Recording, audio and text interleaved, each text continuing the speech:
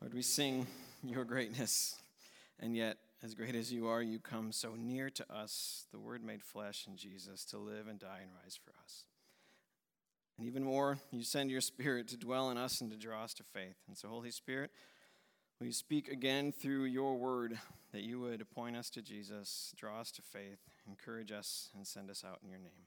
In Jesus' name, amen. This summer, we started last week our sermon series for the summer, which is called Never Heard That One Before. Tried to find some more obscure Bible stories, a lot of them from we call it the Old Testament. One of my seminary professors he says you should call it the BC Scriptures. It's every bit God's inspired word just before Jesus. We use the word old, and we Americans kind of think we don't have to pay attention anymore. Well, no, it's every bit God's word. It's just before Jesus. So a lot of the stories in today's come from that. But I was trying to find some stories that hopefully some of you don't know, aren't familiar with, and most of them I can assure you I haven't preached a sermon on. So you at least haven't heard me talk about it on a Sunday before. So today's is from Exodus 18 about Moses and Jethro. It's Father's Day, so I thought it a fitting one. It deals with Moses and his relationship with his father-in-law. Let me read it again for you. Oh yeah, by the way we're going to do this today is look at the story in a lot of different angles. So sometimes some of you have sunglasses like this too. You have like 3 or 4 different colors for different types of light. Sometimes for fishing or golfing, or I don't do either of those very well. But being outside and cutting the grass or something, or going biking. And if it's lighter light, I might put red ones in, and it helps not be so dark if you're, under a canopy mountain biking or something. But what does everything kind of look with red glasses on? That everything still looks kind of red. And if I put the yellow ones in, I can still see everything, but it looks kind of like that. Or another way to think of it is if you look at a diamond or a jewel, you can look at it one way and see very beautiful lights and angle, different things. But all it takes to see something totally different on a gem is what? Just turn it. We're going to do that to this story today. We're going to turn it 5 different times. It's not 5 different sermons. That might feel like that. 5 different looks at the same story. So I want you to hear it, because I bet you'll hear a bunch of different things and go, what about that? What about that? What about that? So let me read it for you, and then we'll have our first look at it. Jethro, the priest of Midian, Moses' father-in-law, heard of all that God had done for Moses and for Israel his people, how the Lord had brought Israel out of Egypt. Let's come into verse 10. And Jethro said, "Blessed be the Lord, who has delivered you out of the hand of the Egyptians, out of the hand of Pharaoh. He has delivered the people from under the hand of the Egyptians. Now I know that the Lord is greater than all gods, because in this affair they dealt arrogantly with the people." Verse 13. The next day, Moses sat to judge the people, and the people stood around Moses from morning to evening. When Moses' father-in-law saw all that he was doing, he said, "What is this that you are doing for the people? Why do you sit alone, and all the people stand around you from morning till evening?"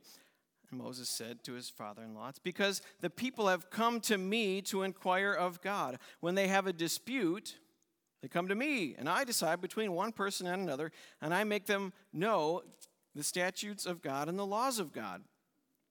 And Moses' father-in-law said, "What you are doing is not good.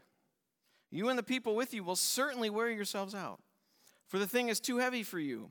You are not able to do it alone. Now, obey my voice. I will give you advice, and God be with you. You shall represent the people before God and bring their cases to God, and you shall warn them about the statutes and laws and make them know the way they must walk and what they must do. Moreover, look for men from all people, men who fear God, who are trustworthy, hate bribes, and place them over people as chiefs of thousands, hundreds, fifties, and tens, and then let them judge people at times. And every great matter then shall they bring to you, but every small matter they shall decide themselves. So it will be easier for you and they will bear the burden with you. If you do this, God will direct you, and you'll be able to endure, and all this, his people also will go to their place in peace. They'll all be blessed. So Moses listened to the voice of his father-in-law and did all he said. Moses chose able men out of Israel, put them over thousands, hundreds, fifties, and they judged the people. And a hard case they brought to Moses. Then Moses let his father-in-law depart, and he went away back to his own country. How many of you knew this story? I asked you last week. Who's willing to say, I've never heard it before? Awesome. Cool. First, look at the gem of this story, or with shades of a certain color that brings out certain things of this story is this, or call it take one, which means when we get to 5, organist, that's your cue, right? 1 is this. Did you know the Bible has leadership principles in it? Like delegation. The Bible's not a book of rules, primarily. It's a story of God saving his people. It's not a leadership book. But how many books written in the last 20 or 30 years essentially say some of the same things, right? Delegation in 1400 BC is back in the Bible. I find that interesting. Moses is overworked, overwhelmed with everybody's problems. They've come out of Egypt. He's led them. They're in the desert. They're almost to Mount Sinai, and everybody's got a problem. And they all go to Moses. They have upwards of north of 1 million people, maybe 2 to 3 million people, all saying, he broke my wagon. His ox gored my sheep. She stole my manna. Or their tent is over the line onto my tent space. And he's got to deal with it all day. And his father-in-law, who lives elsewhere, a shepherd elsewhere, came and brings Moses' family back to him. He had sent, when he went back to Egypt to lead them out, he left his wife and children with his father-in-law. So he brings them back. That's the part I skipped in the chapter to read. You can read Exodus 18 on your own, the whole thing. Brings them back, and so he visits, and he says, man, this is not good. And he gives him advice, says, hey, tell them the rules of what God wants, which is good for their community, and find honest people and with integrity and put them, in charge of different groups, right? And let them solve the small stuff and only bring you the big stuff. And it worked well, and it says it blessed the whole people. Huh, okay.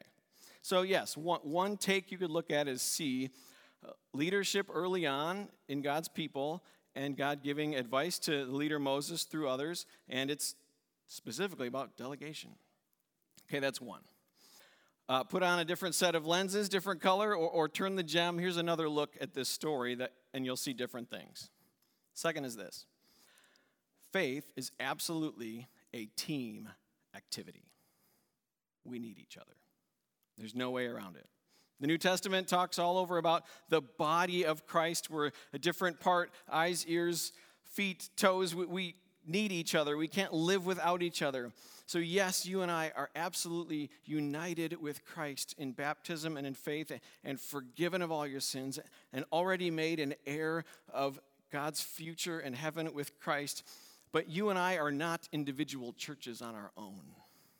Together we are one body of Christ, and here we are one church. I don't have all the gifts of the Spirit or all the knowledge of everything, and you don't either. And if anyone would have then, it would have been Moses. He was the leader. He was raised in Pharaoh's palace, the best education probably in the world at the time. He was the leader God raised up. He was, in a sense, the Old Testament, BC Scripture's savior of God's people that God spoke directly to. He had experiences no one else had, and yet even Moses did not have all the answers. He needed others. We need each other. I need your insight. Your friends can see things in your heart, life, and soul that you always can't. We need each other. We are God's people together as one body. And that also means we need a great dose of humility to be able to accept those words, like Moses did from Jethro, to accept the advice of others, accept the wisdom. And the hardest thing is probably at times to accept the admonishment from others. And I will tell you this very sermon I couldn't do without the help of my wife. All week I wrestled with, how do I organize this? I have all these notes and all these things I'm going to say, and they just seem like a mess on a page. What do I do with them? So eventually I said to Amy, like, can you help me, please? And so I explained it to her, and she said, oh, this is what you got to do. And so telling you, the 5 different ways to look at it as a gemstone, that's her idea. And you would have got a confusing, jumbled mess if I hadn't talked to her. So if you see her, thank her.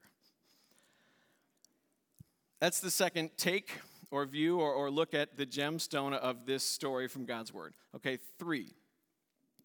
The third one has to do with evangelism and sharing your faith.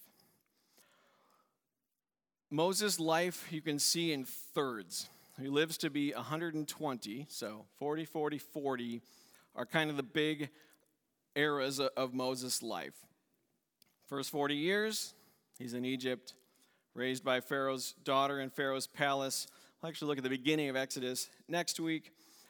And then at around age 40, he sees an Egyptian beating a Hebrew, and he kills the Egyptian. And then Pharaoh finds out, and he has to, flee for his life. And so he goes out to the wilderness around age 40. He's in the wilderness 40 years before God calls him to go back to free his people. When he goes out to the wilderness, he comes to a well and meets Jethro's daughters and workers and meets them there. Well, Jethro is described as a priest of Midian, and he's not a Hebrew, he's not Jewish, he's not the line of Abraham. And over time, Jethro comes to believe in the true God through Moses. And then you get to today, Exodus 18, when Jethro, it says, heard all that God had done, he bursts out in faith and says, blessed be Yahweh, the Lord, who has delivered you out of the hand of the Egyptians from the hand of Pharaoh. Now I know that Yahweh is greater than all the gods. So Jethro comes to faith in the true God because of Moses' relationship with him in part. You have son-in-law influencing father-in-law in faith. Do you know that often your greatest influence for the kingdom of God and sharing your faith is probably with those in close relationship to you? Now, the flip side of that is it's really hard too, isn't it? Family can be hard. And it can be very hard because, well, those closest to you and those closest to me really know that I am, as I already confessed this morning, a poor, miserable sinner. And those closest to you know that. At the same time, those closest to you can see you live out the forgiveness of Jesus, and you can have the greatest impact on them often. And so, certainly if you're a father, or those of you that have played a fatherly role or had somebody that played a fatherly role in your life, thank God for them. And either in person if you can, or on the phone, or say a prayer of thanks to the Lord. Or if you are a father or have fatherly influence on someone today, show them who Jesus is. I think there's not a more noble task of a father than to lead your children to worship, lead them in faith, pray for them, and teach them to follow Jesus. And if you had somebody that did that for you, thank them and thank God for them. Okay, that's look 3. Turn it again. 4. So we've looked at 1, delegation, leadership. 2, faith is a team thing. We need each other. 3, evangelism, sharing faith. Turn it again. This is maybe the most unique look in the story that was fascinating to me. The 4th look at this story has to do with ethnicity and the heart of God. Did you know that Moses' wife was black? Did you know that? Did you know that means then Moses' father-in-law is also? But yet Moses himself is descended from Abraham, Hebrew of Hebrews, as God calls Abraham to be his people. And Moses is the Hebrew leader, the BC savior of his people from Egypt. Maybe you could make a good case he's the second most important person in the Bible for that reason. And his wife is a Cushite, which is from south of Egypt, more like Ethiopia, where the family from. And they were known in ancient history, much written about the Cushites for their beautiful dark skin. So that means Moses' father-in-law, Jethro, also has beautiful, dark, black skin. And it means Moses, the Hebrew leader, the Hebrew savior of this time, is a weird, strange cultural mix. He is Hebrew DNA, but yet he grows up in Pharaoh's palace as a son of Pharaoh's daughter. And so the Hebrews there see him as Egyptian. And then when he goes to the well and meets Jethro and his daughters, they say, oh, this Egyptian guy at the well. So he's identified as Egyptian. But yet to the Hebrew or the Egyptians in the palace, he's a Hebrew, so he doesn't fit either way. And then he meets Jethro and then marries his daughter, and his wife is black. And so then his kids, his father-in-law, and then there's a story much later where his sister Miriam sort of gives some grief about it, and God has no room for that. He gets mad at Miriam, his sister. You see, what I find amazing is that God chooses a specific people to be his own people, to save and to show the world his character and his love and his grace, but it's never actually about race. That's a misconception of what it means to be Jewish or Hebrew or God's people in the Old Testament. God chooses a particular people because God is not a generic God for generic people. He's a specific God who calls specific people and dies for specific, real, particular sins of yours and mine, and dies a real, specific, horrible, bloody death on a cross for you and me, and saves real people from real sins, and in Exodus saves real people from real slavery and real abuse. God is God in the flesh on earth for you and me. So God chooses a specific people to be his own, but it's actually never about race itself. It's about faith and trust. From the beginning, those that trust in God are in the family, are in the people, in the nation. Before this, Abraham, talking about last week, even Hagar, Sarah's servant with whom Abraham has a child, Ishmael, she's Egyptian. And yet when she goes off into the desert, she calls on God and God answers her. She calls God the God who sees. Those who trust and believe are welcomed by God into the family.